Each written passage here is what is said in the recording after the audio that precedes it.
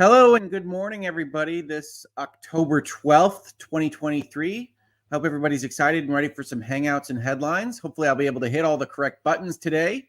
And we'll be talking a little bit about that as we go on through the show, because you might have seen in my community posts, I did make an apology for the last episode of Hangouts and Headlines, because I really do try to hit the right buttons and talk to the right people and acknowledge the generous super chats and other support that people give to the channel. And unfortunately, I missed the right buttons last time that we were together, and I'm sorry for that. And we'll talk about that a little bit more in just a minute.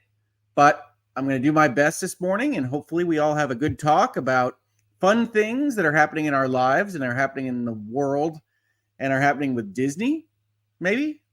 And speaking of the world, I do want to point out that I almost canceled Hangouts and Headlines this week because, to me, the most important news of the day is, of course, the geopolitics and world situation in Israel and Palestine and Gaza. And I think that's the most important headlines out there right now. But I am certainly not qualified nor educated enough to speak with authority or to otherwise direct folks on how to think about that particular issue. And so I almost didn't want to do an episode this week, but I thought this was interesting enough to talk about the Disney Corporation and some of their, let's say, challenges this year, and have that conversation with you all in a space where we're not going to talk about important stuff like politics. So good morning to everybody. I hope you're all doing well. And as we get into it today, I hope this can be a bit of a respite from the real world situations that are happening across the earth. So good morning, everybody. And where are you all, I guess, chatting in from? I've never found the right verb for that. Where are you all located while you sit in my chat today and hang out?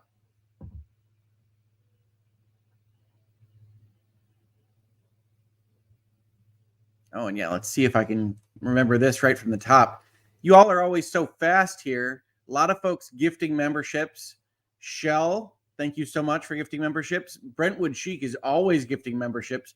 Hedgehog in Space, which I know is my mom's, Mama Hoglaw's favorite name in the chat because she loves hedgehogs as an animal so much. Thank you so much for becoming members, for gifting memberships. I appreciate you all so much. And on that, let's talk a little bit about community posts.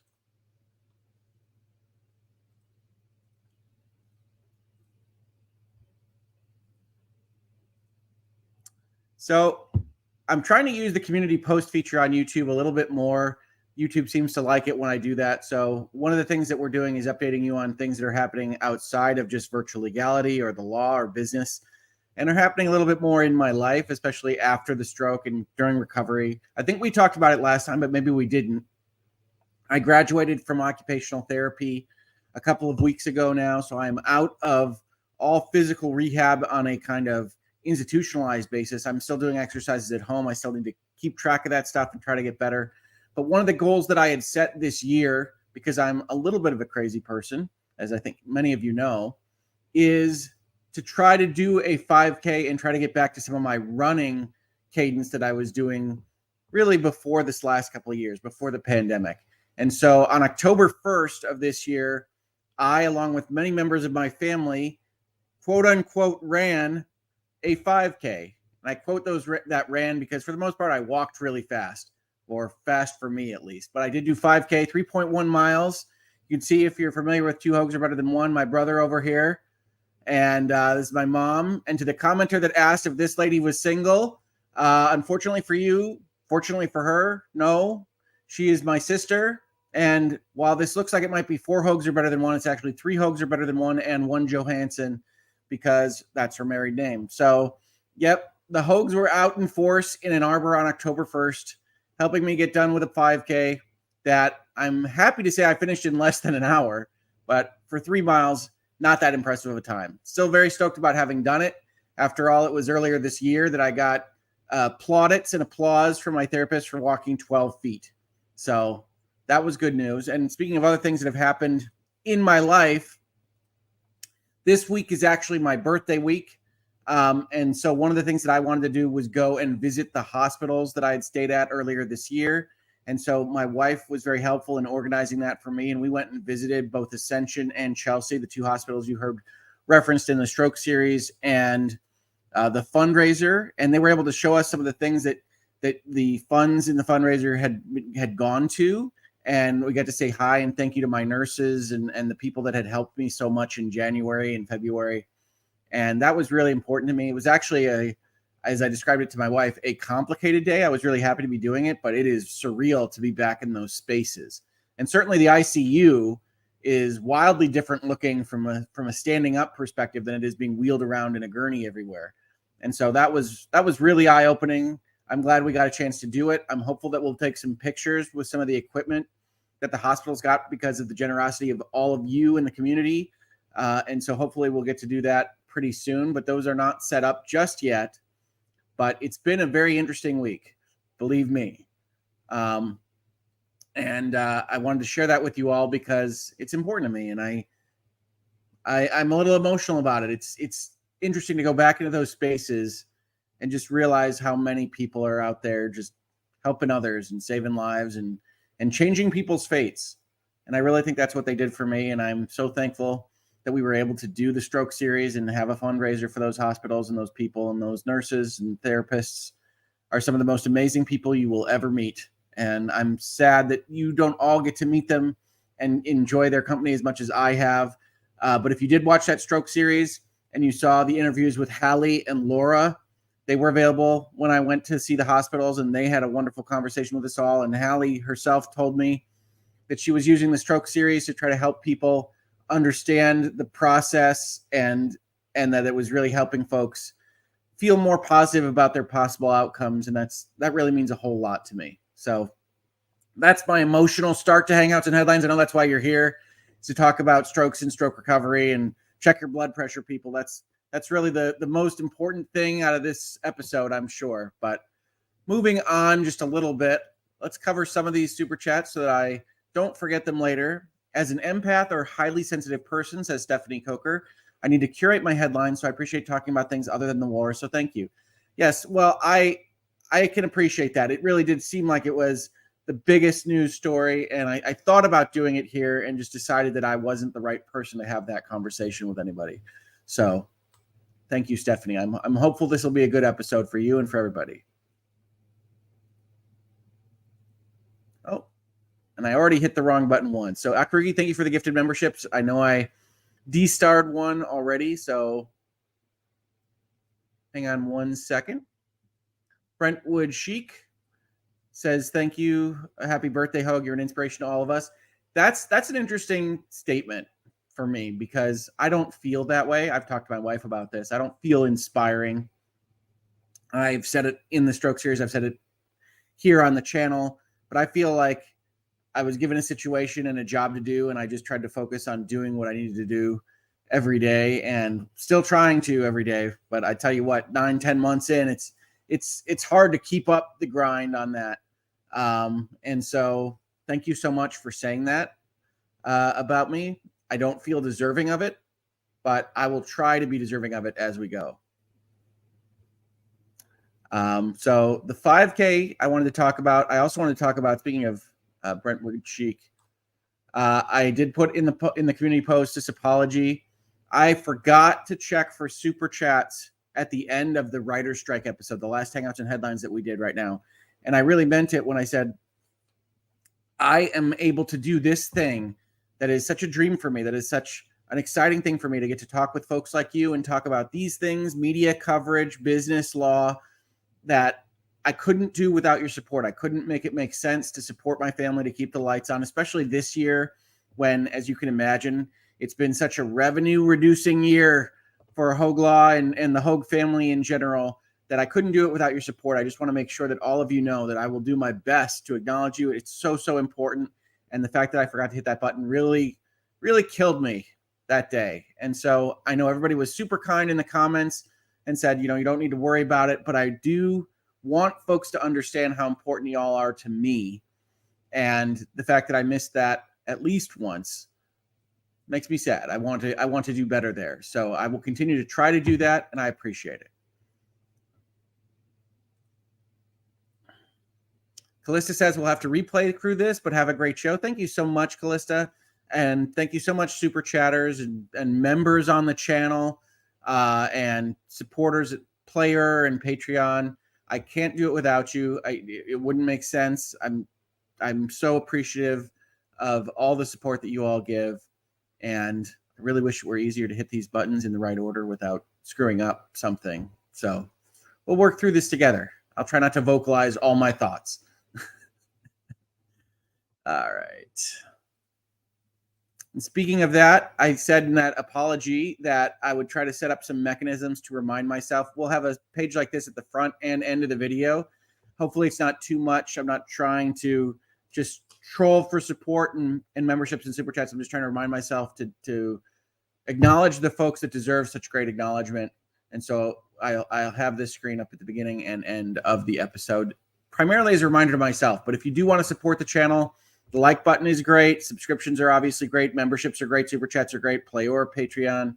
If you wind up liking this content, hopefully after we get to a little bit more content and not just me talking about stroke recovery, please do hit any of those buttons, do any of those things. Every single little bit helps make this work, make this space work on the internet. And I'm pretty proud of it. I'm pretty proud of the community we've built. Reasonable minds differing, certainly, quite often, honestly.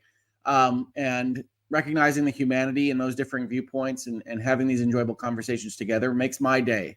Makes all of this worth it. And I really appreciate the support from all of you making it happen. All right, everybody. So let's see here. Hedgehog in Space says it's okay to miss sometimes. Ask Rob how many times he forgets to unmute. I do have a lot of unmute issues, certainly. And it's interesting to see on like the podcasts I do, right? I did Bitcast. I do Sacred Symbols Plus with Last Stand Media. I sometimes do Defining Duke. You'll see me in various places pop up, I think, especially as the Microsoft Activision Blizzard King deal seems to be coming to an end pretty soon. Might be even tomorrow. So we'll see when that happens. If it does, I'll be happy to get it done with, certainly. Not as happy as the people actually involved in the deal, I don't suspect, but it does happen that that playlist is the longest on the channel, and it will be nice to put a capper on it at some point, certainly. Loa S, KOTC, BMOTU, aka Brit. Remember, I'm always watching you. You can never escape the Lord of all he surveys, King of the Cosmos, benevolent master of the universe. Ah, I see. Okay.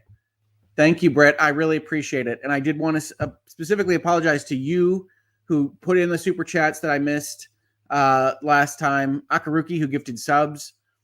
King of Chickens, and either Christopher Lambert or Christopher Lambert, depending on the pronunciation that person prefers, who are the super chats that I missed last time. And I will be doing my best to not do that again. We'll see how I do. But it's an interesting morning. I'm happy to be back. I was gone for the 5K, and then afterwards, my brother decided that it was a good week to take me out to celebrate the end of therapy. And so we just went to a cabin in Michigan, and we played board games, and we watched terrible free television. And it was a nice relaxation for the first time in, 9 months, really. So it was wonderful that my brother did that for me. And it was a great time, and I'm glad that we got to do it. All right. Kelly approves of Britt's new name. So there you go, Britt.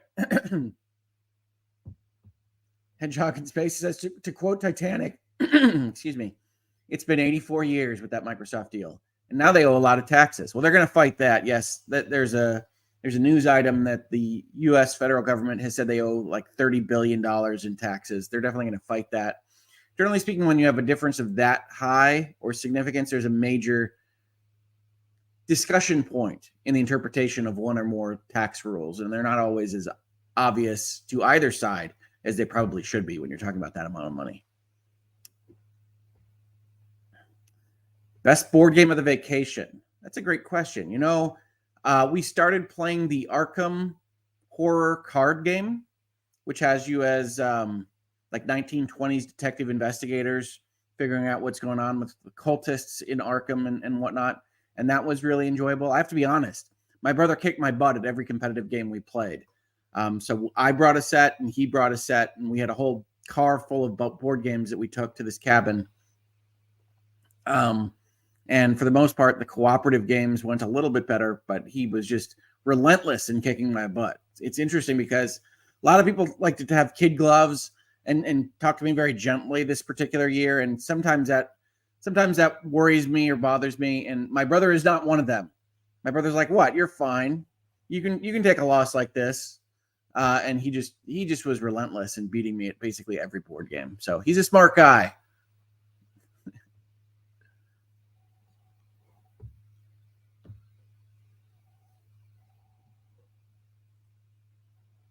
Carnell says, Hoeg, I've taught and reiterated that it's not glorious, it's not glamorous, it's not easy. We just need to keep going. Even if today's progress is minuscule, just keep going. I think that's right. There's a lot of days in therapy, especially where it doesn't feel like you're moving forward. It just feels like your shoulder won't go higher, or you won't be able to do something with your hand. And what I found is it just gets better almost imperceptibly, and then it's just better, hopefully. On these things. And I noticed that most with video gaming, right? So this is a gaming channel. I talk about lawn games because I enjoy video games as a pastime. And when I started out in March, I couldn't do anything with my left hand at all. I couldn't play video games at all. And now, as of this last couple of days, I've defeated my first tier 5 nightmare dungeon on Diablo 4, which, if it sounds like a random set of words, I don't blame you, but we're getting there. We're doing pretty good in the end game of that particular software product. And while my hand is not perfect, it's really, really close to where it was before. And that's really nice to feel. Ardo says, free TV, that is one ancient way of entertainment. Well, in fairness, it was like Google TV or Google Pluto TV. It was an internet connected television with like Starlink satellite internet at a cabin in nowhere, Michigan. And so we were watching things that we hadn't watched in a long time, certainly since my stay in the hospital, to talk about free TV. And so that wound up being a lot of Storage Wars, which might be a show you remember. Generally speaking, we were looking for background noise, right? We're all used to living in houses with our families that tend to be a little bit louder than quiet. And so we were looking for background noise that wouldn't otherwise distract us from whatever we were playing. And so that wound up being Storage Wars. Just because, thank you for being a member for so long. Hoeg, you have inspired me to mind my brain more. Increased headaches have sent me to a bunch of great doctors and things are improving. Hashtag migraines. I am so glad to hear that. One of my favorite things, favorite and a little bit sad at the same time, is that I've been getting DMs and messages and emails and comments of people who have gone and had their blood pressure checked or gone to the doctor or realized that they were having a stroke earlier than I certainly would have, and have gotten treatment much more quickly because of the stroke series, because of the conversations we have here. And that is just so heartwarming for me to hear. So if you're getting your headaches handled or your migraines handled or both, I think that's fantastic. And I hope that you live a wonderful life without having to deal with any of this stuff on the therapy side or the recovery side. Thank you so much, Just Because. Cookie Mon Steve says, we have faith, and I'm hoping a certain level of understanding that some of these things happen and aren't intentional. Things get better. Oh, yeah, no, they're definitely not intentional. Me missing super chats and memberships, no, I don't like doing that at all. I hope to never do it, but sometimes it happens. Britt, no need to apologize to some crazy person like me. Hey, thank you for being a member for so long, and thank you for all of the generous super chats. I will absolutely apologize because I couldn't do this without you. So thank you so much.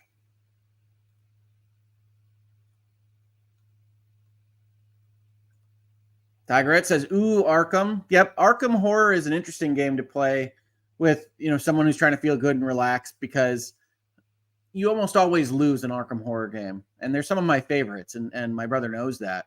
But we were no exception. We lost pretty good. The world was subsumed in darkness. I can't remember exactly how. Tentacles, I think. Shadow tentacles. But didn't win that one. Yeah. It's a good game, but it is hard. And Katie's glad my brother didn't take it easy on me. Honestly, it's interesting, but I'm glad too. Now, did he need to beat me by 100 points in one of my favorite tactical games? No, probably not. But relentless. Absolutely relentless. Were you up north or question mark? So, I mean, I live in Southeast Michigan. Basically, everywhere is north. We were north, but not up north, right? There's a conversation that we have in Michigan about what entails up north. I usually think of it as north of Lansing, and we were not north of Lansing.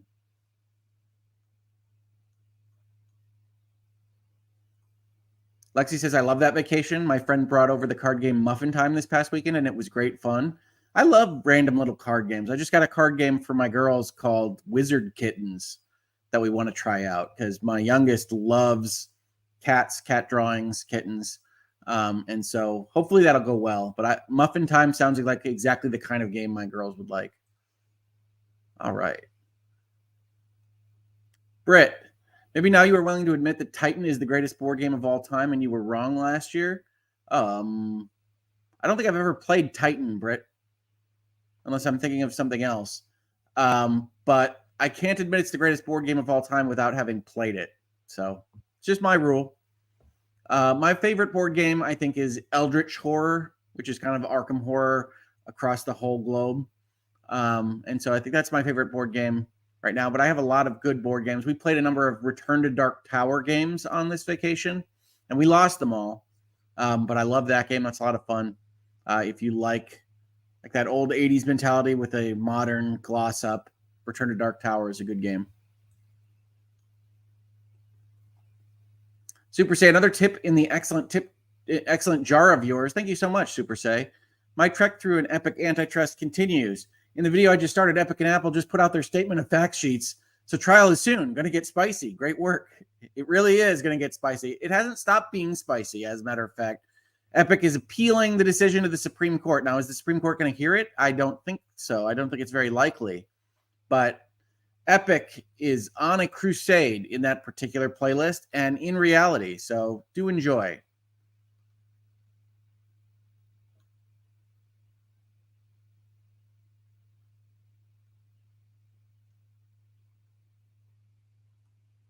Rain Man, thank you so much for gifting memberships here. I love to see people doing that. That's really very helpful. And I'm glad to see people enjoying being members here, seeing the little emojis we've got. I'm thinking potentially of doing members only streams. Emily D. Baker was kind enough to invite me to hers yesterday night to see how it works, to see what she does there. And so if you would all be interested in that at all, I'd be thinking about doing it. Now, the one thing I would say is I probably wouldn't be talking about anything that would make a Hangouts and headlines or a virtual legality in that space. I'd be trying to just talk about things that may be related to me or my life or games, specifically actual games, not the business of games or the law of games. So let me know in the comments or the chat if you think that would be interesting. Just trying to think of different things to do. And obviously having a 6-month break in the middle of the year from doing videos has put me behind on a number of the things that people that have supported the channel through Player and Patreon have purchased. So I want to get those done, and I want to make sure that people get the sponsorships and other credit that they deserve for those. But after that, I may be changing the tiers up. And one of the things that might be changed is we might do a members stream. Unstable Unicorns, Here to Slay, and other games by this company are really fun. You know, somebody got my girls Unstable Unicorns while I was in the hospital, and they enjoyed the heck out of it, and they brought it to me in the hospital. Now, I will say, when I was on the drugs they had me on, my brain was not at full power. It was not moving terribly fast. And so even playing a game like Unstable Unicorns in the hospital was difficult for me at that time. But they really love it, and I have played it once or twice, so good recommendation, eh? Lots of board game recommendations in the chat. Thank you so much, everybody. I think that's fantastic. I love board games. And if you're familiar, I've mentioned the game Final Girl in this space a number of times. It's a solo board game, which is not generally something that I like at all, but it's my favorite solo board game ever, and it might be one of my favorite board games ever. And it's really worked for me this year as something that I can play and enjoy. They're having a Kickstarter for season 3 right now. So Final Girl is a game that lets you play as a victim in a horror movie that tries to save other people and then ultimately defeat the villain before the end of the game. And so it's divided into movies and killers. And so each season has 5 different sets of movies and killers. And this one is the 3rd season. And so you can kickstart that right now if you want to get in on that for, I think, a reduction in price for the earlier seasons as well. This is not a sponsored video, although, hey, Van Ryder, Final Girl, if you want to come in and check it out, happy to talk about Final Girl more often. I love it very much. But if you're interested, check out the Kickstarter, season 3. Very cool. Very cool. Brentwood says yes to member streams. A number of people think that would be a good idea. So Hoeg goes random member streams, please. Like, I just say whatever pops into my head. I don't know if that would be entertaining, but maybe. Kelly says, was lovely to see you in chat last night. Yeah, I wanted to stay longer, actually. I had a family thing come up in the middle of that stream, but it was really nice to see how Emily operates, what she does in that space. And, you know, in my opinion, she's one of the best at all of this. And so it's always good to get that opportunity to go and learn from people that are honestly better than you at something, right? That's been my whole career, really, is going and learning from senior partners at my firm and people that I respected. And that hasn't changed in YouTube land. Emily D. Baker is fantastic at what she does.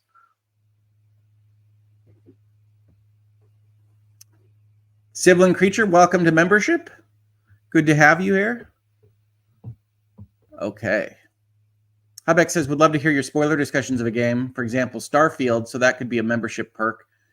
Yeah, I mean, I could definitely talk about games more in that space than I do out here. I did do postmortems and impressions of games and movies and TV shows here for a while on the channel. Obviously, this year has been a little bit different as I try to get back into speed of talking with you all about all these things. Honestly, even a video like this one, which I feel well prepared for and ready to have this conversation, is a different feeling than it used to be in this space. And so I have to kind of get up for it, and I have to fight through some of my issues with preparing for a video now in 2023. And so it's a little bit trickier than it used to be. But understand that I am fighting to be here to do these things every day and trying to get stronger and more ready. And I love having these conversations. It's just a matter of getting to the place where I can have them. Okay. Now, Gamer Ducko asks important question. Hoeg, I need motivation. I was working on Final Fantasy 16, but then Final Fantasy 14 dropped a patch. Help me get back on track. I love trying to distinguish 16 and 14 on the fly, by the way, there. Roman numerals, everybody.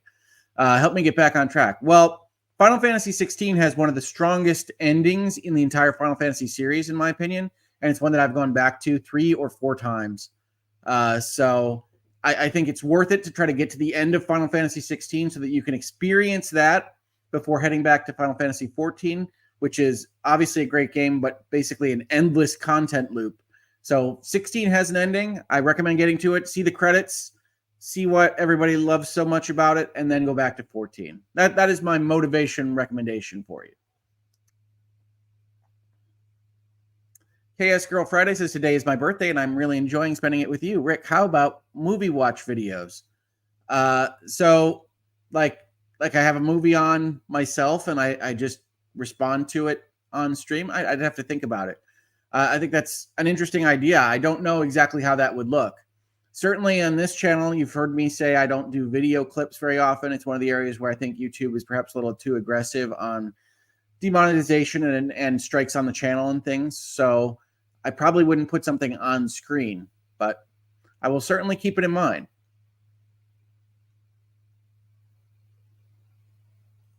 Mary says, Alita does the read the chat for members only stream. It's fun, and we all get to say something, and it's real-time chat. Oh, okay. That is fun. It's I can just read it out completely. That would be interesting. Sardisms, hey, speaking of Final Fantasy, which should I go back to? The Final Fantasy VI Pixel Remaster or Final Fantasy VII Original? I love the Final Fantasy VI Pixel Remaster primarily, not because of pixels, but because the orchestration is new. So Final Fantasy VI has some of my favorite music in the history of video games, and now you get it with a full orchestra. is just really, really cool. I mean, you haven't lived until you've heard Terra's theme in full orchestration. So that's my recommendation. I love Final Fantasy VII, but Final Fantasy VI Pixel Remaster, some of the best music you will ever hear.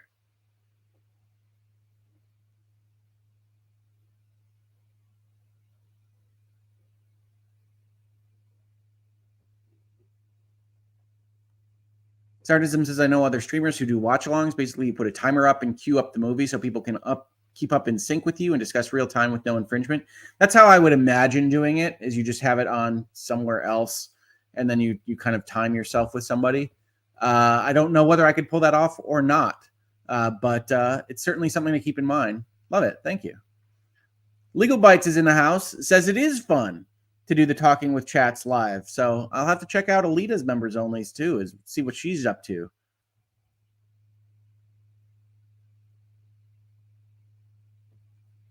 A lot of my Daredevil fan friends want to see a Daredevil video game, which would be interesting. I think it would be great to have some kind of brawler game with an Ace Attorney plot line in the middle of it.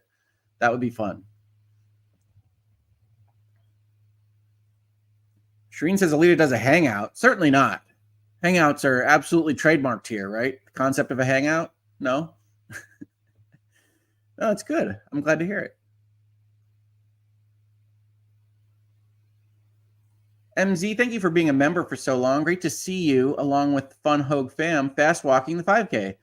Used to go on 5K family runs before the pandemic, and you're helping me do about it again. Yeah. Well, I love doing runs. I may not look it, but it was one of the things that I really enjoyed doing and planning for myself in the before times. Before pandemic, I started doing runs, I think, in like 2012, 2013, encouraged by my sisters primarily. But I really like the organizational aspects of it. I like training for them. I like having a goal set out there. I am a goal setter, as my therapists would say. I am an achiever goal setter. That's often good for things like therapy and recovery. Not always so good in doing things in normal life and having to always have a next goal set, et cetera, et cetera. But yeah. And we do have a guest here. You might have seen her in the chat just now. Hey. How are you doing? Peter? Good. How are you? I am okay. We're having fun this morning. All right. I know you're talking about some members only stuff. I know. I love doing those like weekly members only where we're just kind of chatting with the chat and talking about law, talking about other stuff. It's fun. It's nice. It's a nice way to get a closer connection with folks. So yeah, I mean, conversational, I can totally understand. It was one of those things where when I started the channel, well, first of all, when I started the channel, most of these buttons didn't exist, right? I think one thing that people don't necessarily realize is that we're constantly learning new interfaces and new buttons and new options because all of these platforms are constantly changing things. Yeah. And so I do try to follow you all in the legal space online because you always have great ideas and are doing different things with different buttons. Likewise. But at the end of the day, I had started the channel with the notion that I probably wouldn't do anything behind a paywall because I wanted to get more educational stuff out there. And it was you all that essentially made me realize that's great, Rick, but you can put non-educational stuff back there.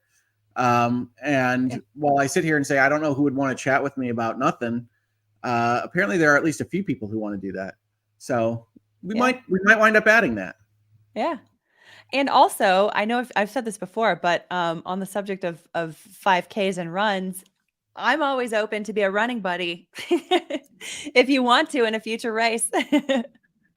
Well, I mean, again, running is probably a little bit too generous for what I was doing, especially during this last race, but whatever your pace is your pace. My family specifically selected one that was running a marathon, a half marathon, a 10K, and a 5K on the same course at once because the sweep time would be so slow for the 5Kers. It's like, yep, I appreciate that. That's good. But no, I finished my 5K in under an hour, which was all I was aimed at. Nice. And not super fast, awesome. But not horrible. I mean, okay, but like, just remember where you were on like January 1st. Oh yeah, no, I was getting rewarded for 12 feet. not And like so 9 months later, you're running a full, like a, running or jogging or run walking, like however you want to put it, you are going for a full 5K. Like that's a huge accomplishment. Like whatever your pace was, it doesn't matter. You have reset like what your goal pace is and what your metrics are for like what to shoot for. no, I appreciate that. No, I'm proud of it. I just every time somebody says I ran a 5K, I'm like, well, We can all agree you there you wasn't you much ran running. you ran it. There may have been certain spurts of walking in between. That's fine. I think there may have been certain spurts of jogging in between, but no, you're all very generous. No, in all honesty, my mom was along for this, and I had promised that I wouldn't leave her, which I did, but only because my brother showed up, and he was walking with her. Then I was way ahead, and he came up to visit me, and then poor mom was left back there, and I couldn't tell Tom to leave. So it was quite the interesting morning. But no, it was gorgeous. It was October 1st. Oh, So it was really perfect. pretty here. It was warm for October. It was sunrise. Most of these runs that you do, folks, are really early in the morning.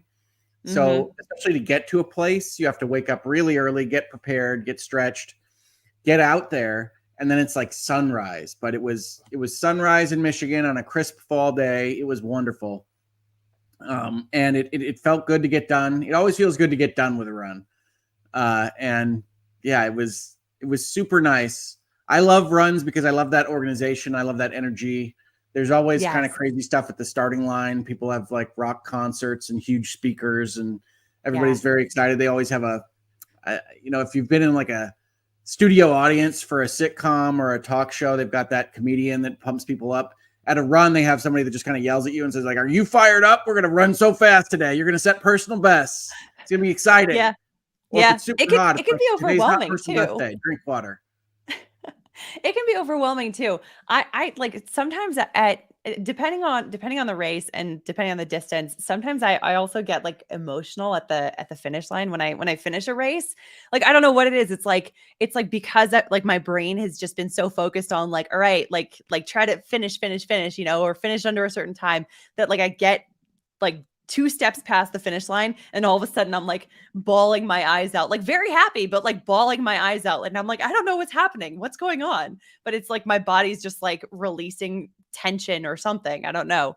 Yeah. But there's a lot of emotion there. I mean, you can feel it too. Like, and some races are like they have more of it than others. That's one of the reasons why I love running Disney half marathons, because people will have signs along the way, and not, I mean, that's common for any half or full marathon, or a lot of other shorter distances too. But with Disney ones, it's like people are dressed up in character. People are dressed up in character while running. Like it's just it's fun. It's fun. Like there's this energy that kind of is it goes to 11 at those races. Yeah, no, it's like a party. It really is. Yeah. And that's one of the reasons that I started doing them more often, is I really liked that. It almost feels like an old school field trip kind of vibe, because you got up so Yeah. early in the morning. You don't quite feel right that early, and you get up to it, and yeah, the run has your adrenaline going, and that'll last, at least for me, maybe a mile. And then Mhm. you get into the weeds, you get into the long distances, and yeah, I remember when I set foot on the finish line of my half marathon, it was like an explosion of whatever the heck my body was doing. But yeah, it's super super emotional. Yeah. Yeah, it's crazy. So no, I would absolutely love to do a run with you at some point. This was really kind of late in organization. My sister, Yeah. to understand how my sister operates, she texted me one Saturday morning at like 7 in the morning. I think it was the Michigan Wolverines football first game. So I wasn't thinking about it at all. She's interacting with me. She's asking me if I want to do a run. And then at some point I say, "Well, what would it cost?" And then she goes away for a while, and then the dots come up and says, "Nothing for you. I just bought it." And I said, "No, I didn't agree to it. I just asked what it cost." And she said, "No, that was you agreeing." I said, "Okay, fantastic." And then we set that up, and it was basically the same time that I knew I was going to end therapy for the year. And so we just kind of planned a whole, this is a change in life, next phase kind of thing. Nice. For That's that awesome. weekend. Yeah, no, it's been great. It's been interesting thinking about what's next and getting back into videos and law, and making the budget work and the finances. I know EDB yesterday and her members only was talking a lot about taxes at the end. So this is the extension deadline for taxes in the United States. That's And so, right. like her, I'm on extension because I could not get my taxes done by April 15. And so we're doing that now. Very much fun for You everybody had a few involved. things going on. I did have a few things going on. I have a lot of excuses this year, but I don't like making them. Fair. And so we're doing the taxes. Lots of fun stuff here in October, birthday week. Speaking of emotional, visiting the hospitals where you had brain surgery and had your life saved, and the therapists who are like the best people on earth. That was an emotional day for me that I wasn't really expecting to be that complicated, but it's certainly interesting to go through all these things. And Mrs. Hoeg Law was there and fantastic as always, helped put together care packages.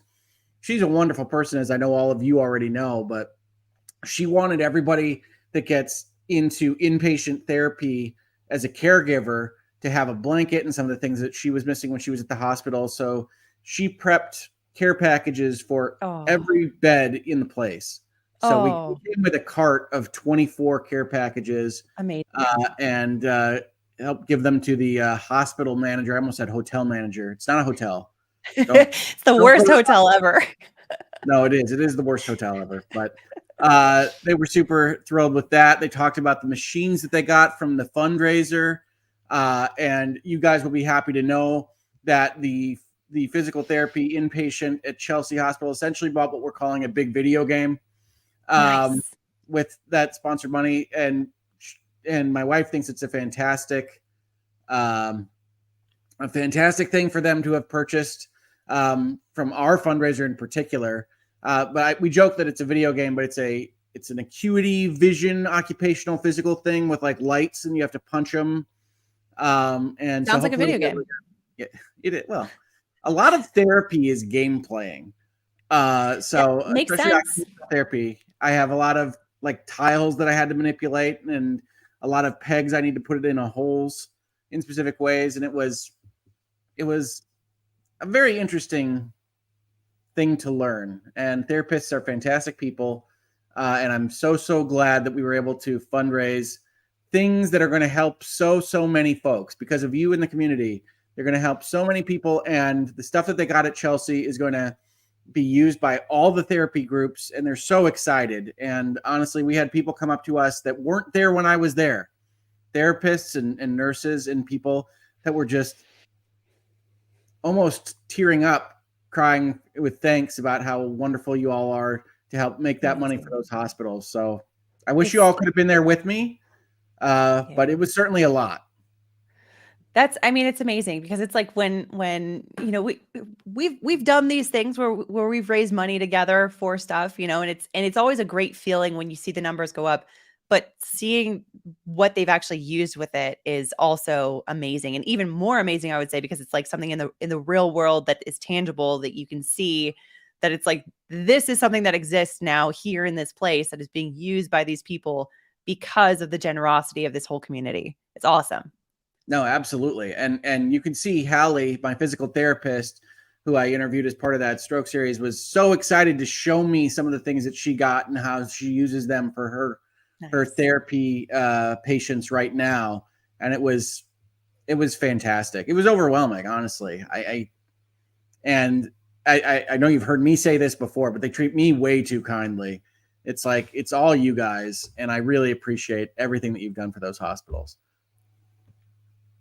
Man, awesome. But I will say, Mrs. Hoeglaw is an incredible person. She also can be a bad influence because she's the reason why I have all of these candles in my office. Oh, those are the ones you saw for our video game session. Yes. My wife likes to decorate for video game releases. So it was great when I was there in February and the Harry Potter game had come out. She bought all of those hanging candles, and in the basement had hung them up and then had the whole theme party for Harry Potter and everything. And so I remember I was like, ooh, I need these. I need these for Halloween. And then we were even talking about like the floating keys. And I've been on the fence about that one. I actually decided, I was like, I'm gonna hold back. I'm gonna hold back on it. But I had to get the candles. I have them here and I have them over our dining room table. And it is 100% because of Mrs. Hoeglaw. I think we only took them down like this month. We had them up since February. So Now's the time to put them up. Well, you know, I think like most things, we set up decorations and then they last for a while, and then we take them down. Yeah, that's fair. That's fair. That's why I like to get an early start on them so I can feel like they've been up for a long time. And then by the time that, I mean, that's why like Christmas in the Bytes household often starts like early November. That's when we slowly start trickling out with decorations. Oh yeah, no, I get it. And I have no problem with any of that. I have no problem with the candles being in my space for 6 months. I am not in a position to complain about anything. But no, it's nice to see. And yeah, it was nice to have you around for that period of time. If folks don't know, Alita came to visit me almost immediately after coming home from the hospital, and was just fantastic. I still sit in chairs that we call the Alita chairs because she helped assemble them in my home. And so, no, it was wonderful to see you. I'm glad to see the candles have made their way over to you. And yeah, I'd love to see you again. We can definitely do a 5K or heck, a 10K at some point. Let's do it. And that'd be great. Yeah, that will be awesome. I like Just Being Me says Christmas in my house starts October 1st, probably in her heart as well. But yeah, I'm not going to tell anybody not to decorate how you want. It's your house. Life's too short, right? Exactly. So if you want to enjoy Christmas for 3 months, enjoy Christmas for 3 months. I love October. I love Halloween. I love spooky stuff. So, yeah, I get deeply into October. We watch scary movies every Friday night. Not me and Mrs. Hoeglaw, a friend of mine. Mrs. Hoeglaw does not like scary things. So a friend of mine and I watch scary movies and spooky stuff throughout the month of October, and we have a good time doing it. What's your favorite scary movie? My favorite scary movie? Yeah. You're gonna like ghost face me here, are you? Okay. My favorite scary movie. I like existential dread. So like my favorite of the big budget scary movies is probably Annihilation. Okay. Because it's very much focused on kind of dread. I don't love jump scares or gore. They don't do much for me. So I tend to focus on things that are psychological in nature. Okay. I was gonna say I can do psychological thrillers because it's like a puzzle for my brain, but I can't, like, I remember trying in college to watch the first Saw movie with my roommates, and like within 10 minutes I was like, nope, I gotta go. I gotta get out of here. You guys can sit here in our dorm and watch this. I'm leaving. I'm leaving. But other than that, it's like my version of Halloween is like the Disney and Martha Stewart kind of end of the Halloween spectrum. Yeah. But logical thrillers I can do. Yeah, no, I get that. Yeah, I think we talked about that. You don't love scary movies. Yeah. My favorite is, maybe something like Triangle or other things that involve twists and spookiness. I was just recently watching American Horror Story, which is way not in my wheelhouse usually because it's ultra campy and over the top.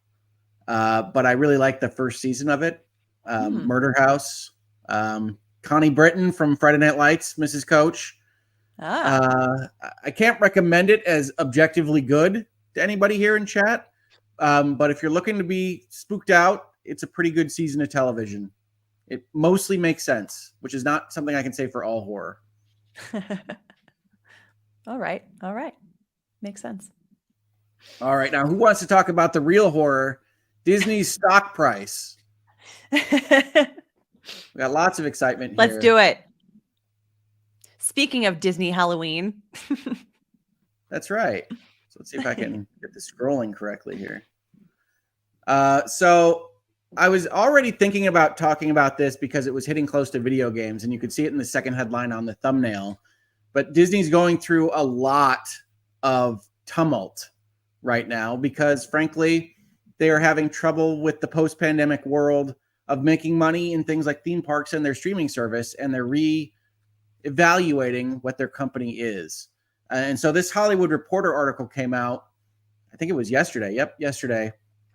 And it says that they're essentially trying over on how they make Marvel television for Disney Plus, which I thought was really interesting for a number of reasons. One of which is the Hollywood Reporter is a trade. It's focused on the business of making movies and television. So one of the things you'll see here is that this is closer to the hit piece side of the spectrum than kind of the puffing piece.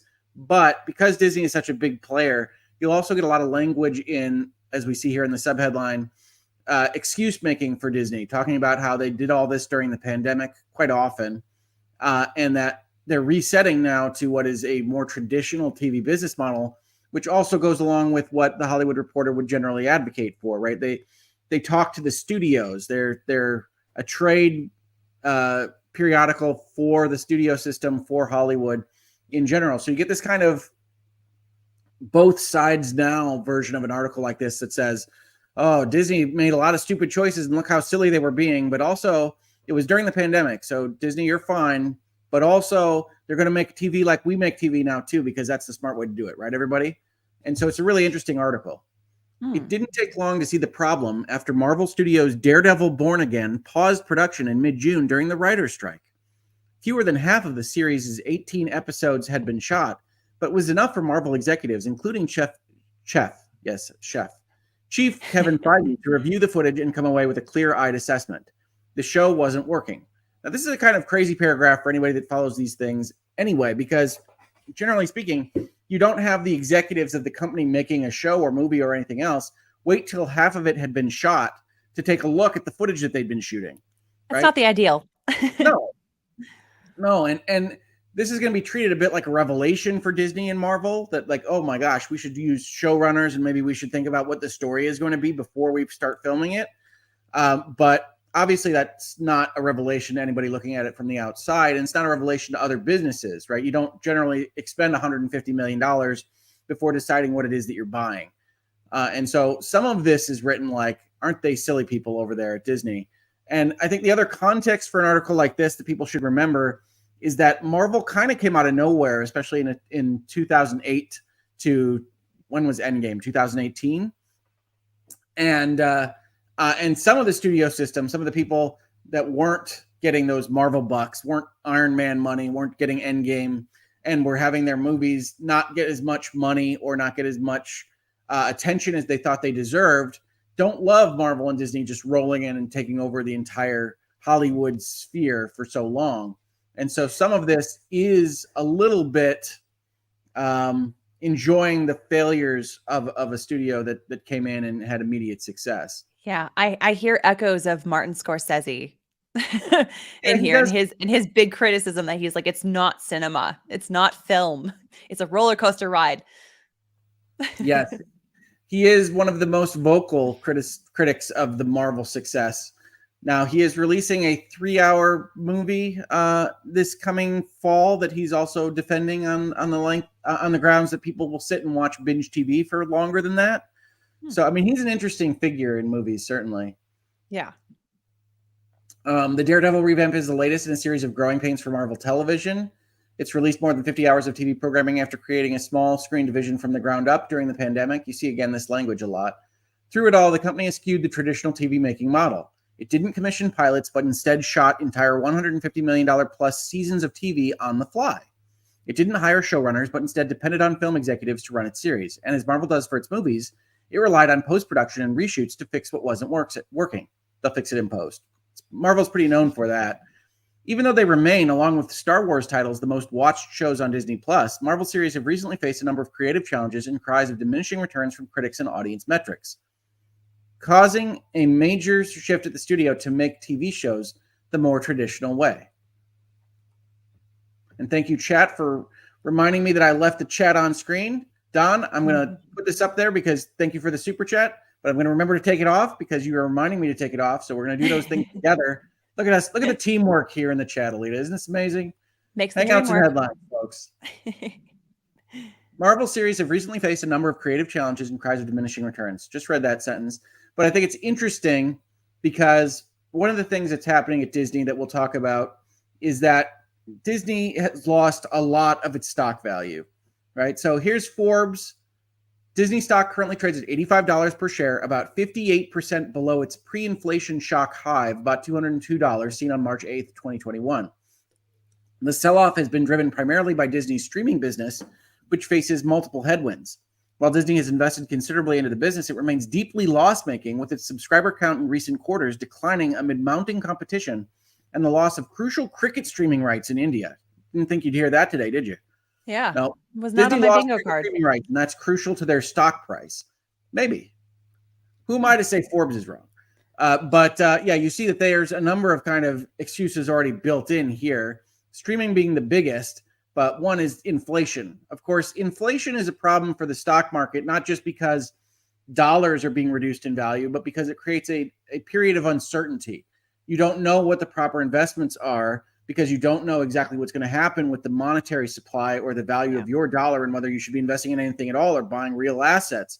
And so all these companies, not just Disney, have to face inflation shock in the market because investment dollars are being held as people wait for more certainty in their market before investing. So that's what they mean when they talk about inflation shock.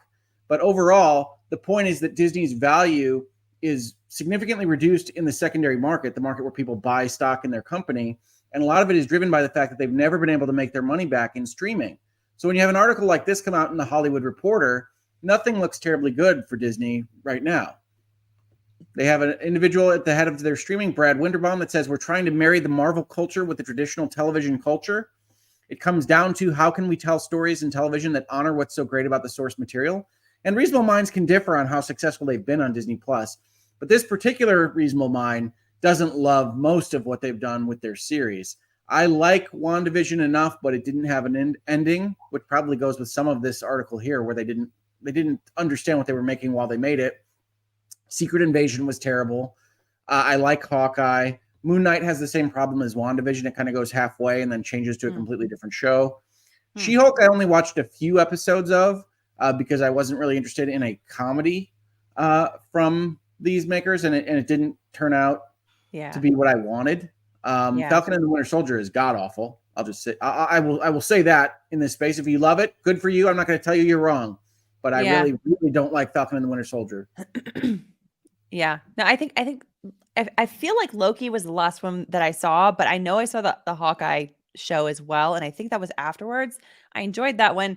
She-Hulk, I watched one episode, and it's bad because it's like you would think that me as a female attorney, there would be a lot that I would identify with because that's what the main character also is.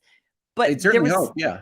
I felt like I couldn't empathize with the character at all. So I was like, I don't really care what happens to her. So I after like an episode, maybe no, I think it was just one episode. I fell away.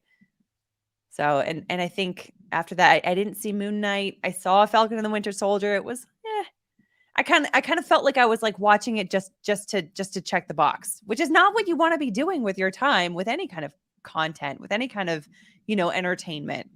So anyhow. The quality is like falling away. Reasonable minds can differ. I mean, they certainly have spent a lot on the production value on a number of these shows, but I don't know that they've ever really thought about what it is that they intend to make. Loki season 1, ends with a long exposition sequence, and I really just didn't wind up loving that experience. Now, I've seen the pilot to season 2. I'm thinking that they might have it a little bit more ready to go this season, hopefully, but it's way too early to say. Marvel plans to keep some scenes and episodes from their Daredevil project, though other serialized elements will be injected, with the current producers becoming executive producers on the 2-season series. Those who work with Marvel on the TV side have complained of a lack of central vision that has, according to sources, begun to afflict the studio's shows with creative differences and tension. TV is a writer-driven medium, says one insider familiar with the Marvel process. Now, we've talked about this in this space a lot. This flag here, one insider familiar with the Marvel process, is about as weak of a source as you can name in this context. It's anonymous. It doesn't even say they work for Marvel. Familiar with the Marvel process can be basically anybody that works with them, and isn't terribly useful as a quote. So it's interesting that like TV as a writer-driven medium is not something that you necessarily need to source, period. But if you're going to source it, it's not terribly useful to source it from an anonymous insider familiar with a process. The next quote isn't illuminating either. Marvel is a Marvel-driven medium. One hopes that this insider is not a writer for that little idiom. But I think what they're trying to say is that they have never focused on writing TV shows. And you'd think that movies are also a writer-driven medium insofar as stories are important. But I think what Marvel has found is that their intellectual property is more important than their story. And so they were trying to bring that to television, and it just wasn't working out for them. You see that they had issues at Moon Knight, where the show creator and writer quit. And then they had issues at She-Hulk Attorney at Law, where the developer and writer was sidelined once the director was hired. And then you see excuse making again. Production was challenging with COVID hitting cast and crew. And you see another during the pandemic here. But basically, this is an article that summarizes all the issues Marvel has had throughout all of its production processes, and that it's ditching everything that's been done on Daredevil to bring in new people. This change was felt most severely on Secret Invasion. Kyle Bradstreet, a writer and executive producer on USA Network Emmy winner Mr. Robot, which I highly recommend. Mr. Robot is excellent. Had been working on the scripts for Secret Invasion for about a year when he was fired after Marvel decided on a different direction. See, it's a common refrain in this particular article that they did that a lot. Enter new writers to crack the story. So far, so normal, at least by Marvel's creative development standards, but details are murky. What happened next in the summer of 2022 debilitated the production as factions became entrenched and leaders vied for supremacy during Secret Invasion's production in London. Oh, geez. It was weeks of people not getting along, and it erupted, said the insider. And this is where you kind of feel like this article is where the gloves are coming off, right? I mean, like, this isn't probably news to Hollywood Reporter, and they might have even done short form articles on this kind of thing. But putting them all together here is really painting a picture of a kind of dysfunctional Marvel and Disney setup. All to lead to, as it moves forward, Marvel is making concrete changes in how it makes TV. It now has plans to hire showrunners. Gao's post-production work on She-Hulk helped Marvel see that it would be helpful for its shows to have a creative through line from start to finish. You don't say. Right? You mean like a vision of the end when you start? Yeah, no, I mean, this paragraph is designed to read that way. Yeah.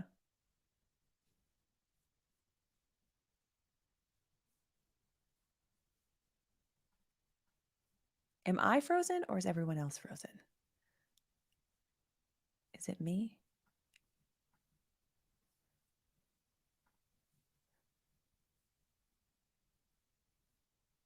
Okay. Hoeg is frozen. Rick is frozen. Okay.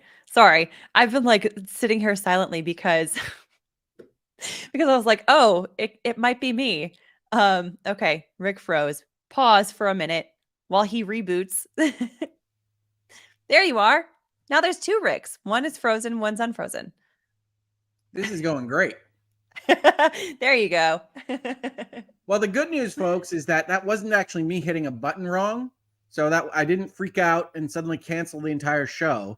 The bad news is that was my browser crashing completely. Oh no. And so all of the tabs that you saw ready to go are no longer ready to go. So we'll see if we can rebuild this in reverse. Okay. Do you want me to I'll distract everyone with an awesome dance while you do it. That's right. Do an awesome dance, Alita. Thank you. Everybody look at Indy. She's super cute right now.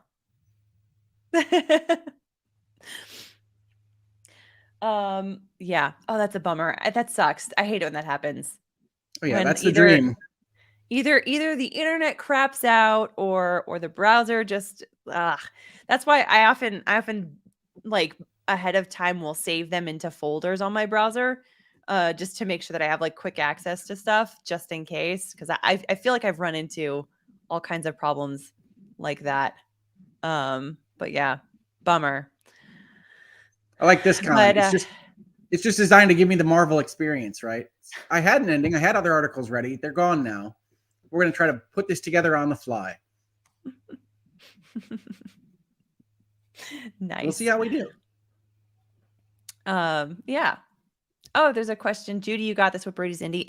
She's a mix. She's a chocolate lab mix is basically what I say. She's probably like mostly chocolate lab, but then there's something else. She was a street puppy when we got her. So if you can believe it. But yeah. Shireen, yeah, I do know these issues very well. I feel like I deal with this kind of stuff all the time on my streams, especially with like for whatever reason, the internet that I have right now, it tends to crap out on me during live streams.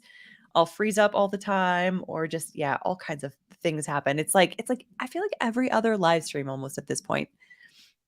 I've never had the browser completely explode. Yeah, that is kind of a unique one. Tigerette, do you bring Indy out on runs with you? Yes, actually I do.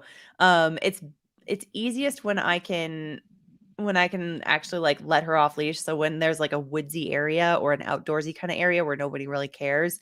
And thankfully there is an area like that by us where we can actually pick up a lot of miles. So especially in the last, I want to say like the last month or two, like month and a half, maybe I've been taking her for like 3 to 5 miles with that. So, which is great because otherwise she's got a lot of energy that she kind of needs to burn. So, yeah.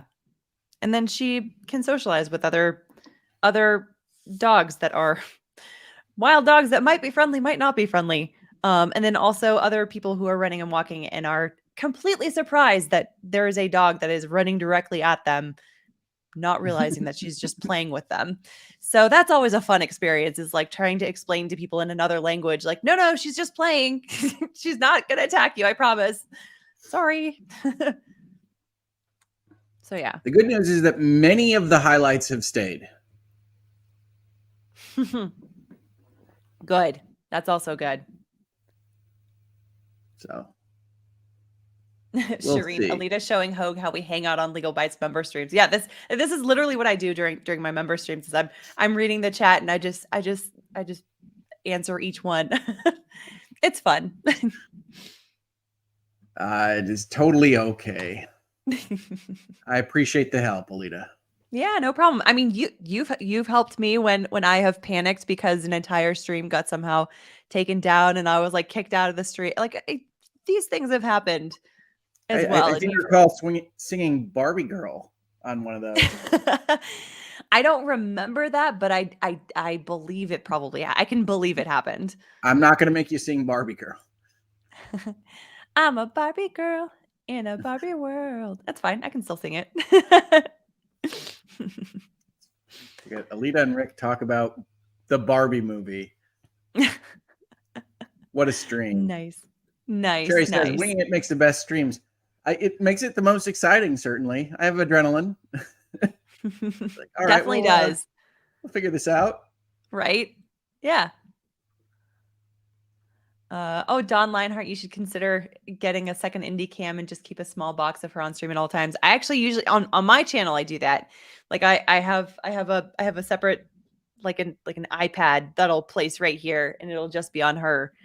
Half the time she likes to get out of the chair and like go elsewhere. So sometimes it's just the empty chair, but yeah, it's nice. I like having the indie cam. Oh, and Tigrette, are you coming to WDW for RDW Indy Half Marathon Challenge?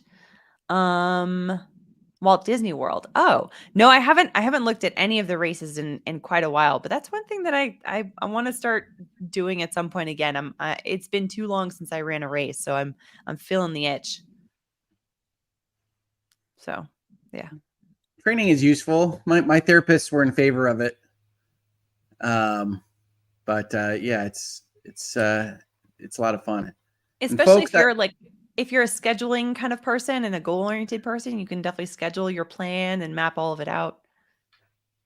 Yep, I had all those set up so that I would be running 4.5 miles the week before the 5K. Nice. Because if I can give anybody any advice, train for more miles, because there's walking at the front end, there's walking at the back end. When I did a Disney half marathon, my run keeper mileage keeper thing recorded me with like 21 miles of having actually been walking around because of how much they move you around where the starting line is and how to get back to your car and buses. So definitely train more than your actual just distance, because there's more standing up and being a human being than you expect. That's fair. That's fair. Now, I want to tell folks that excuse me, for whatever reason, the StreamYard is not putting my screen up. It's blacking out when I try. Oh, no. So I may have to go without article help on this headlines episode. Ooh. Which I can read on my end, I think, but I can't share with you all. So I'm sorry for that. I think actually one of the ads on one of these tabs is blowing everything up based on how my screens are reacting. So apologies for that. No worries. No worries. Working through some technical stuff. Also, Kurt's in the chat. Hey, Kurt. Good to see you. Hey, Kurt. Yes, my tabs on my other screens are all different areas of black and ads, and then various words only occasionally. So my computer is not having a great morning. So we'll just read through as if you guys can see this. Do you want to set, or you can, I just thought about this. Do you want to send the links to me in the private chat, and then I can show it on mine? It won't have the highlighting, but it would at least have the stuff, maybe. I don't know, honestly. I think that might be too tricky to coordinate with you kind of highlighting the or sliding the articles where I am. Okay. That's fair. I have like 10 ready. So we'll see. We'll see how it works, folks. Thank you so much for the offer, Alita. Yeah, no so worries. There won't be an article up on your screen, people, and I apologize for that, but I will not be making these up. I'll still be reading from them. So when our stream got so unhappily displaced just now, we were reading that the Hollywood Reporter is telling us that Marvel is making concrete changes to consider having a creative through line from start to finish when they make a television show, which is written here in its intentionality to be read like it's silly, right? Oh, they're gonna make sure that they have a story in place, but it is a good thing for people that like stories, and I'm hopeful that it will improve the output of Marvel, and maybe it could be useful for Star Wars as well. We need executives that are dedicated to this medium, says Winterbaum, who you remember is the head of streaming, that are going to focus on streaming, focus on television, because they are two different forms. I think that quote's probably taken slightly out of context. I think that's as opposed to comic books or movies. But suffice it to say, Marvel is going to be making television, or they say to the Hollywood Reporter, they're going to be making television like everybody else does, with a showrunner, a show Bible. Showrunners will write pilots and show Bibles. The days of Marvel shooting an entire series from She-Hulk to Secret Invasion, then looking at what's working and what's not, are done. So we'll have to see. The proof is in the pudding, as they say. But Marvel and Disney are going through growing pains, spending too much money to bring in too few subscribers, and they're trying to figure out what's wrong. I mean, having good storytelling is usually a good thing that people look for with any kind of content, any kind of medium. That's usually the case. Yeah, I think so. And certainly writing has been suspect on these things. As I said, part of my problem with WandaVision and with Falcon and the Winter Soldier is that their stories don't seem to match up. Like, you get to the end and it wasn't what you started on. It doesn't make sense if you look at it in the whole. And I used to have this problem with a show that I like called 24 that was very popular. Starred Kiefer Sutherland. And what I used to tell people about 24 was that any given episode of it pretty much made sense from beginning to end of the episode. But when you tried to put the whole story together of a season, which was ostensibly taking place over one single day, you could tell that, like, they hadn't thought about it at all. Like, you get a secret call early on, and it's from some unknown voice, and they'll explain later that it's this person, but that doesn't make sense for what they said. and that's throughout that show. And I think the Marvel shows have that even more acutely because they're only 6 or 9 episodes long and they still lose track of the plot. And the people in chat saying I need tea, I'm drinking tea. I'm just not as used to speaking at length with you all as I used to be. So I have to get my stamina back up. So I appreciate you working through with me with this as well.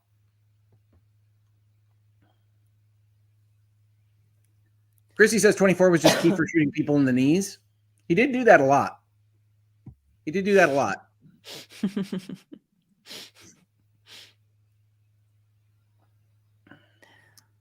But I did like 24 back in the day. For those that don't know, those were big launches when they happened. Like that, Fox made a big deal out of them. I remember. I caught like episodes here and there because I think my parents watched it pretty religiously, but I didn't watch it long enough to be able to detect like the difference in the through line that you're talking about. But yeah, they would plan a plot for what seemingly was like 13 or 15 episodes. And then there'd be like a new secret leader that was above that plot. It's like, well, half the things that happened in the early season of the show don't make sense now. But you never go back, right? You just don't think back to the whole show. And so I do. And this was a problem when they came out on DVDs because you could take in the whole show in a way that you weren't when you were watching week to week.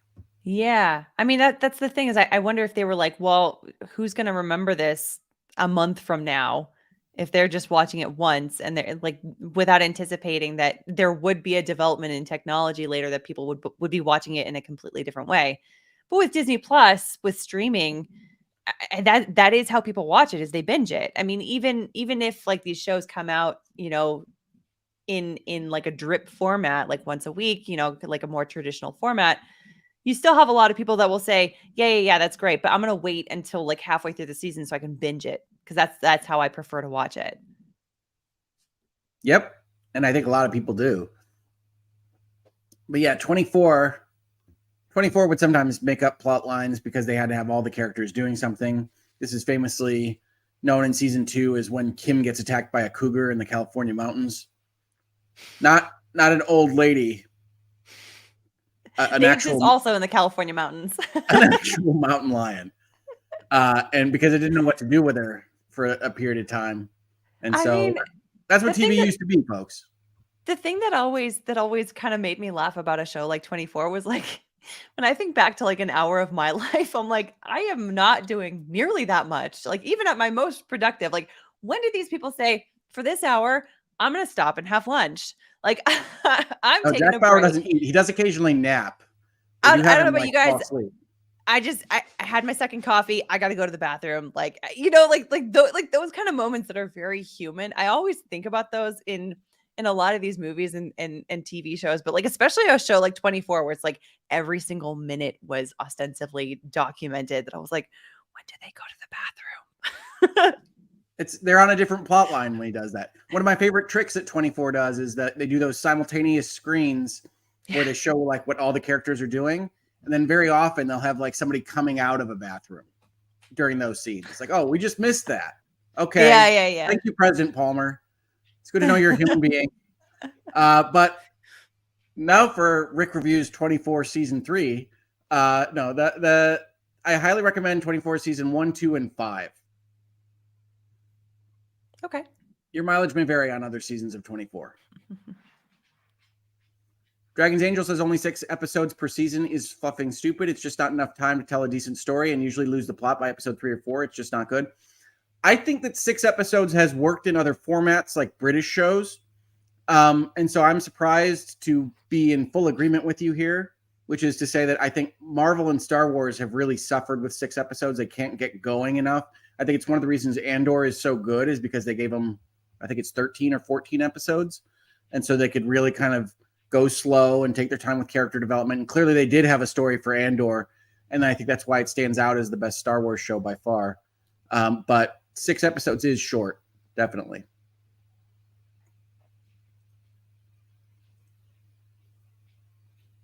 Okay, so behind the scenes now, I'm looking at a different article. And this is one of the reasons I wanted to talk to you all about Disney today. And that is that Bloomberg in Business Week put out an article earlier this week called "Has Bob Iger Lost the Magic?" Ooh. which was subheaded Disney's legendary CEO came out of retirement to save the company right in time for its 100th birthday, but nothing has gone his way. And it has a like photoshopped image of Bob Iger in the Mickey Mouse Sorcerer's Apprentice outfit looking sad. So I'm sorry you all have to miss that. But it's a paywalled article. But what was most interesting to me is how it got picked up in my neck of the woods in gaming, because apparently some of Bob Iger's lieutenants, some of his C-level executives or presidents have wanted Disney to get into video gaming.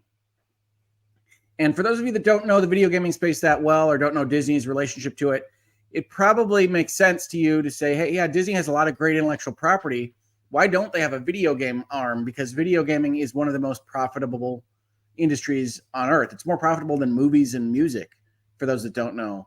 And the answer to that is a little bit complicated, but Disney has tried to be in video games a number of times, most recently with the Disney Infinity product and Avalanche Studios that helped make this Toys to Life game where you would buy little Disney characters and they would go into little Disney worlds and you could build those worlds up and play as different characters in different worlds. And it was moderately successful, but not as successful as they wanted it to be. And so they shut down the whole thing. Disney stopped making video games entirely, saying effectively to their investors, we know what we're good at. We can put audiovisual materials on screens of various sizes, but we're not good at interactive gaming. And so what they did is they took their intellectual property and then licensed it out to other people.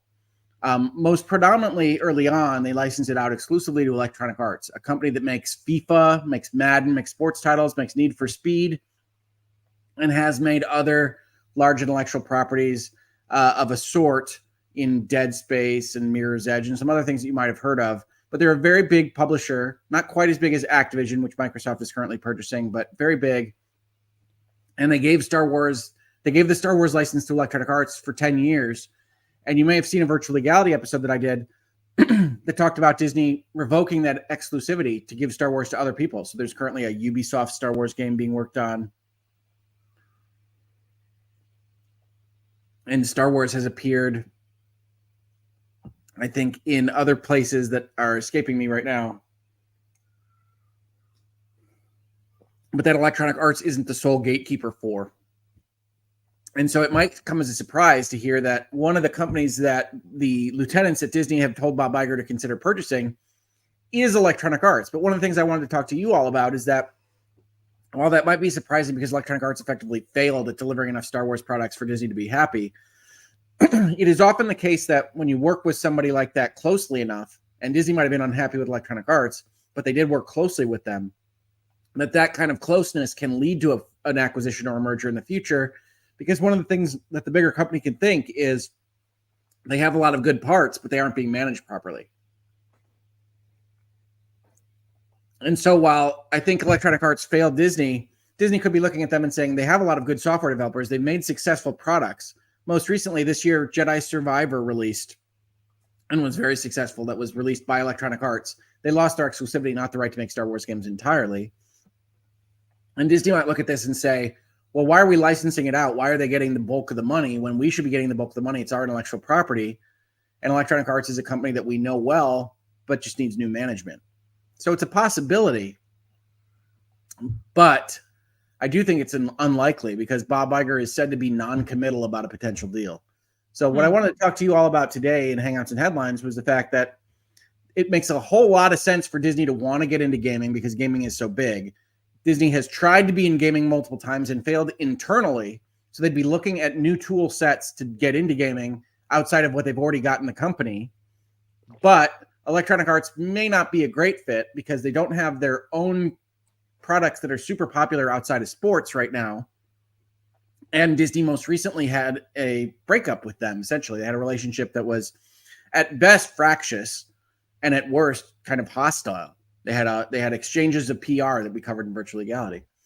But the actual reporting from Bloomberg, as reported on by Games Industry Biz, because Bloomberg is behind a paywall, is that Disney is reportedly looking to acquire Electronic Arts or a company of a similar scale as a way back into games publishing. Electronic Arts is also known in this space for discussing potential acquisition plans with Disney last year, as well as NBC Universal, Amazon, and Apple. Now, these aren't confirmed rumors, folks. And everything that is reported right now from both Bloomberg and from Games Industry Biz, where I'm reading this article, is effectively just kind of regurgitating those rumors. But Electronic Arts is thought to be thinking of selling itself to one of these big tech players. And certainly with Activision being sold to Microsoft, it appears to be an area of consolidation in the video game industry. And a lot of folks believe that's because the game companies themselves are undervalued for the profits that they can deliver to one of these big tech companies. So it's no surprise that a media company like Disney would also want to get involved with those kinds of conversations. But it does mean that there's potentially a lot of competition for somebody like Electronic Arts from companies that have more money and more available cash on hand than Disney. Disney's a big company, the biggest media company on earth, but the biggest media company is not remotely as big as the biggest tech platform or other company that might be looking to purchase Electronic Arts. The other side of this is that Disney hasn't had success in the past. And so what we see in other places are things like IGN, a video game focused website, and Forbes saying, oh, this would be a bad idea because Disney doesn't have success making video games. And if you take up Electronic Arts, they won't have success with just more and bigger tools, and Electronic Arts won't be able to make their own stuff. So these articles are very interesting on that score. I think ultimately, when you look at questions like, could Disney buy Electronic Arts? The answer is undoubtedly yes. And people say, well, they don't have enough cash on hand. One thing that's important to note is although Microsoft bought Activision for cash, they had the money in cash to pay for Activision, which is somewhat ridiculous. I think somebody just has $70 billion. But most of these companies will purchase the company with a portion of cash, a portion of taking on debt, and a portion of their own shares, right? So part of the story that we talked about earlier in this video is that Disney's shares are down. They're trying to get them up. That makes them less valuable in a deal context. But if Disney were to have some kind of increase in their share price, increase in the value of their company, they would have more leverage to purchase other companies with their shares rather than cash. So I know math is fun for everybody, but I think at the end of the day, Disney probably isn't in a position to make one of these acquisitions right now. And if Bob Iger isn't interested in getting into gaming at all, it's not going to happen. But I don't think we can just dismiss these kinds of rumors out of hand, because I think Electronic Arts does want to be sold. Activision being sold suggests that Electronic Arts is likely to be sold. And then the question isn't, do you think it's good for, do you think consolidation is good for the industry? If it's going to happen, do you think Disney is a good caretaker of the Electronic Arts intellectual property portfolio is the better question. And I think the IGNs and the Forbeses of the world are perhaps a little bit too conservative about what needs to happen for most of these companies to survive in whatever the market looks like for media consumption in the future, right? And Disney licensing out its properties is working. There's some free-to-play games that I really like MotorStorm, I think it's called, and Disney Dreamlight Valley that are using the intellectual property in a way that I think is going to make that company a fortune. Gameloft, the company that makes them. But Disney will look at those and say, well, we should be doing this ourselves. And I think it's a big possibility that they will ultimately decide to do it themselves in the future. Will they do it with Electronic Arts? I don't know. Will they do it with a different company? I don't know that either. But a lot of these articles that you're reading on this particular topic are a little too dismissive of the possibility that Disney could get into one of these situations. And Bob Iger, whether you love him or hate him, is definitely known as an acquisitive CEO. He's the one that purchased Lucasfilm. He's the one that purchased Marvel. This is the kind of thing that in general he's liked historically, although he might be a little bit past that time in his life. We'll see if it happens. I think it's worth noting in this space because Electronic Arts is also known as one of the most hated companies in America for a time. It won that award like 3 years running, I think, in the early 2015 area. But Disney's going to be looking to fix some of its problems because the other articles that you can't read that I had up were about Disney fixing streaming losing its money, Disney trying to fix its parks. The parks are down post-pandemic and investing in those parks and increasing the prices there. And so Disney is scrambling around a little bit. And from my perspective, gaming makes a lot of sense for them to get back into. And I don't think that they have the capacity as a company right this second to actually make good video games at a good cadence. So buying someone up that can make video games, I think, is probably a pretty likely avenue in the future. But it might not be what Bob Iger pursues. It does kind of make sense that if you have resources and you don't have the infrastructure set up, you just buy the infrastructure from someone else so that you can get into it and then develop it from that point. Makes sense. Yeah, and I think that Electronic Arts and some of the other big publishers that have this skill set are probably undervalued for what folks are seeing is the likely future of media consumption. But I'm a fan of games, so take that with whatever grain of salt that you want. Makes sense. Terry McLean asks an important question, Alita. When are we bringing L&D back? Ooh. Do we have any plans? I'd like to ask you that. Also, I when I saw this super chat, I hadn't realized that David was in the chat before. So if you're still here, hi David, good to see you. Oh my gosh, is Prototopics here? I mean, the one thing that I have said in the past is that one, it's a little bit tricky to get the whole gang together on a regular basis. Right. And two, I personally am still coming up with what my cadence should be and what my patterns need to be in a way that functions for me, right? So I want to do this as much as possible. I want to do things like Lawyers and Dragons as much as possible. I love all the stuff that we've done on this channel. I also want to do new stuff that just kind of keeps the ball rolling on being excited about this medium and doing these various things. So it's really a question of putting all those things together. And I will tell you, we have not had in-depth conversations about when that time frame might be, if there is a time frame to talk about. Right. But I think we're all open to it. It's just a matter of what makes sense for everybody, and everybody's trying to do things that make sense to them. Yeah, because it is.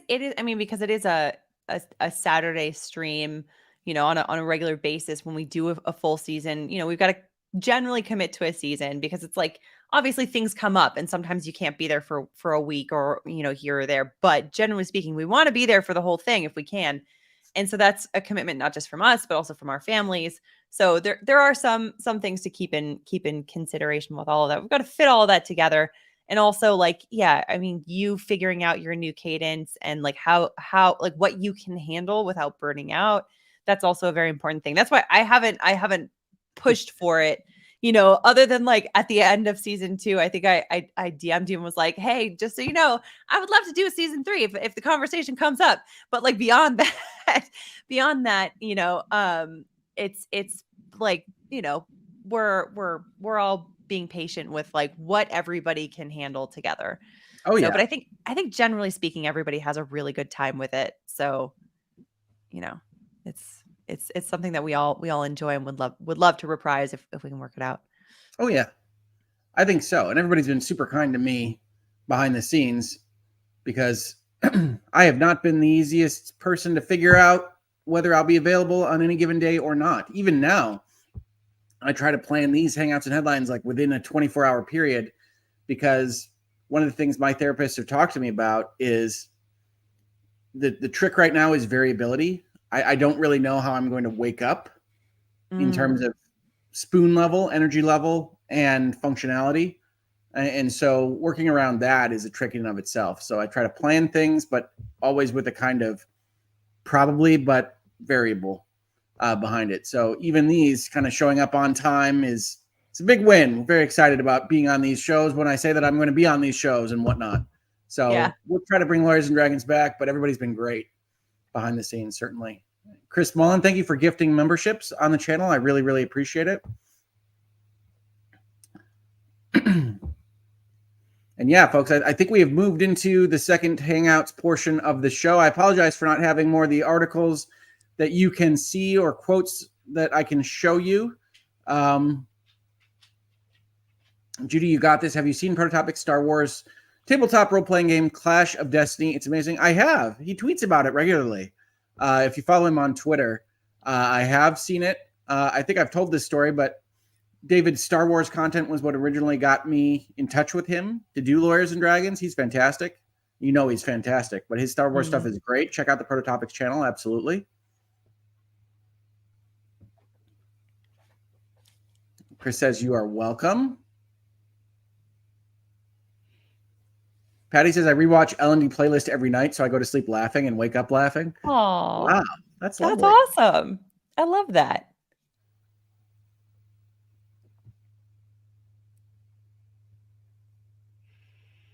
Shireen says, thank you, Alita and Rick, for being here today. I really needed this today. You wouldn't believe it. Aw. I'm more than happy to be here, Shireen. Thank you for being here. I'm sorry that things are tough. I love doing Hangouts and Headlines with you all. Love to have Alita here on the channel. Yeah. Love popping in when I can.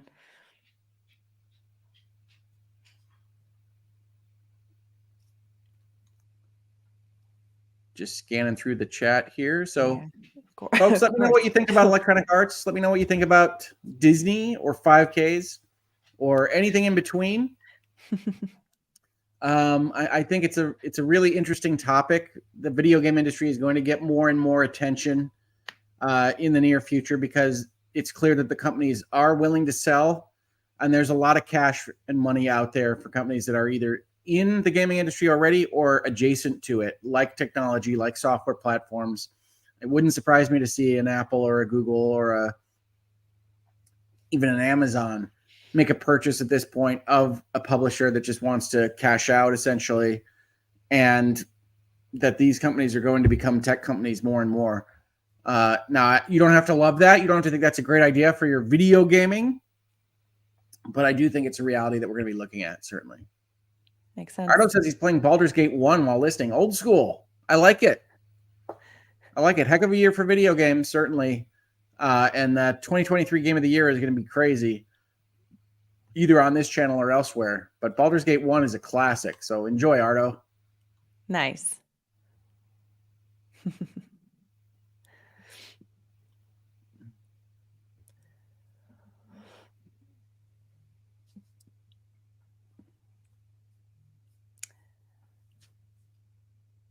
Well, I think Indy has given me some signals that she needs to go. She's got to go outside. So I probably should head out, but this has been wonderful to be here. So thanks so much for having me, Rick. Oh, no problem, Alita. Thank you so much for coming. And yeah, I'm going to be ending the stream very shortly. So I got the reminder page kind of up. It's clear that the StreamYard is having trouble because it's only showing like half the slides. But I just wanted to make sure I got to the super chats and the memberships and everybody else. If I missed any, let me know. I'm going to try to go through and make sure that I have said all the ones that are in the various tabs here. Marvin, I think while I was gone, with a very generous super chat, browsers can usually restore a previous session. It would be in history. Can you perhaps save it? I have not done that in the past.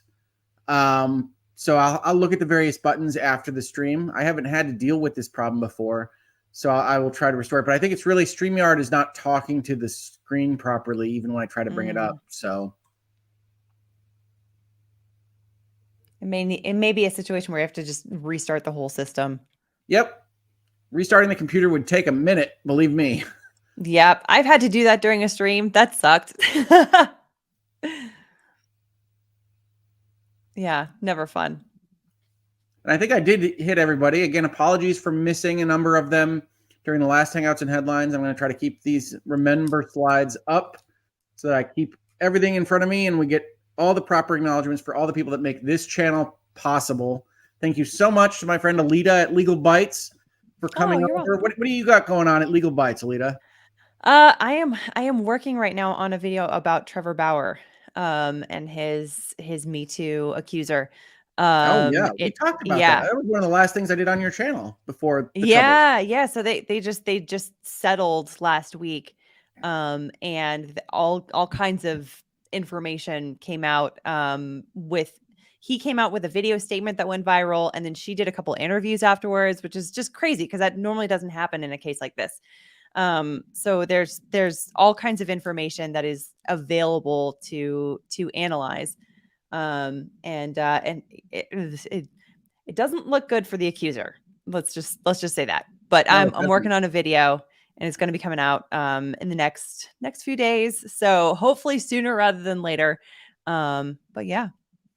Yeah, Shireen makes a good point here. How does it feel, Alita, to crack open the Menendez case again for the entire world, huh? Yeah, it's been nice. It's been nice. It's been, on Mondays. So for anybody that doesn't know, on Mondays I do a series called Classic Trials. And the first trial that we started with like a year ago is the Menendez trial. Been doing it once a week in like 3 to 4 hours. I think the longest one was like a 5-hour stream. But basically doing it in smaller segments so that we can kind of work our way through it.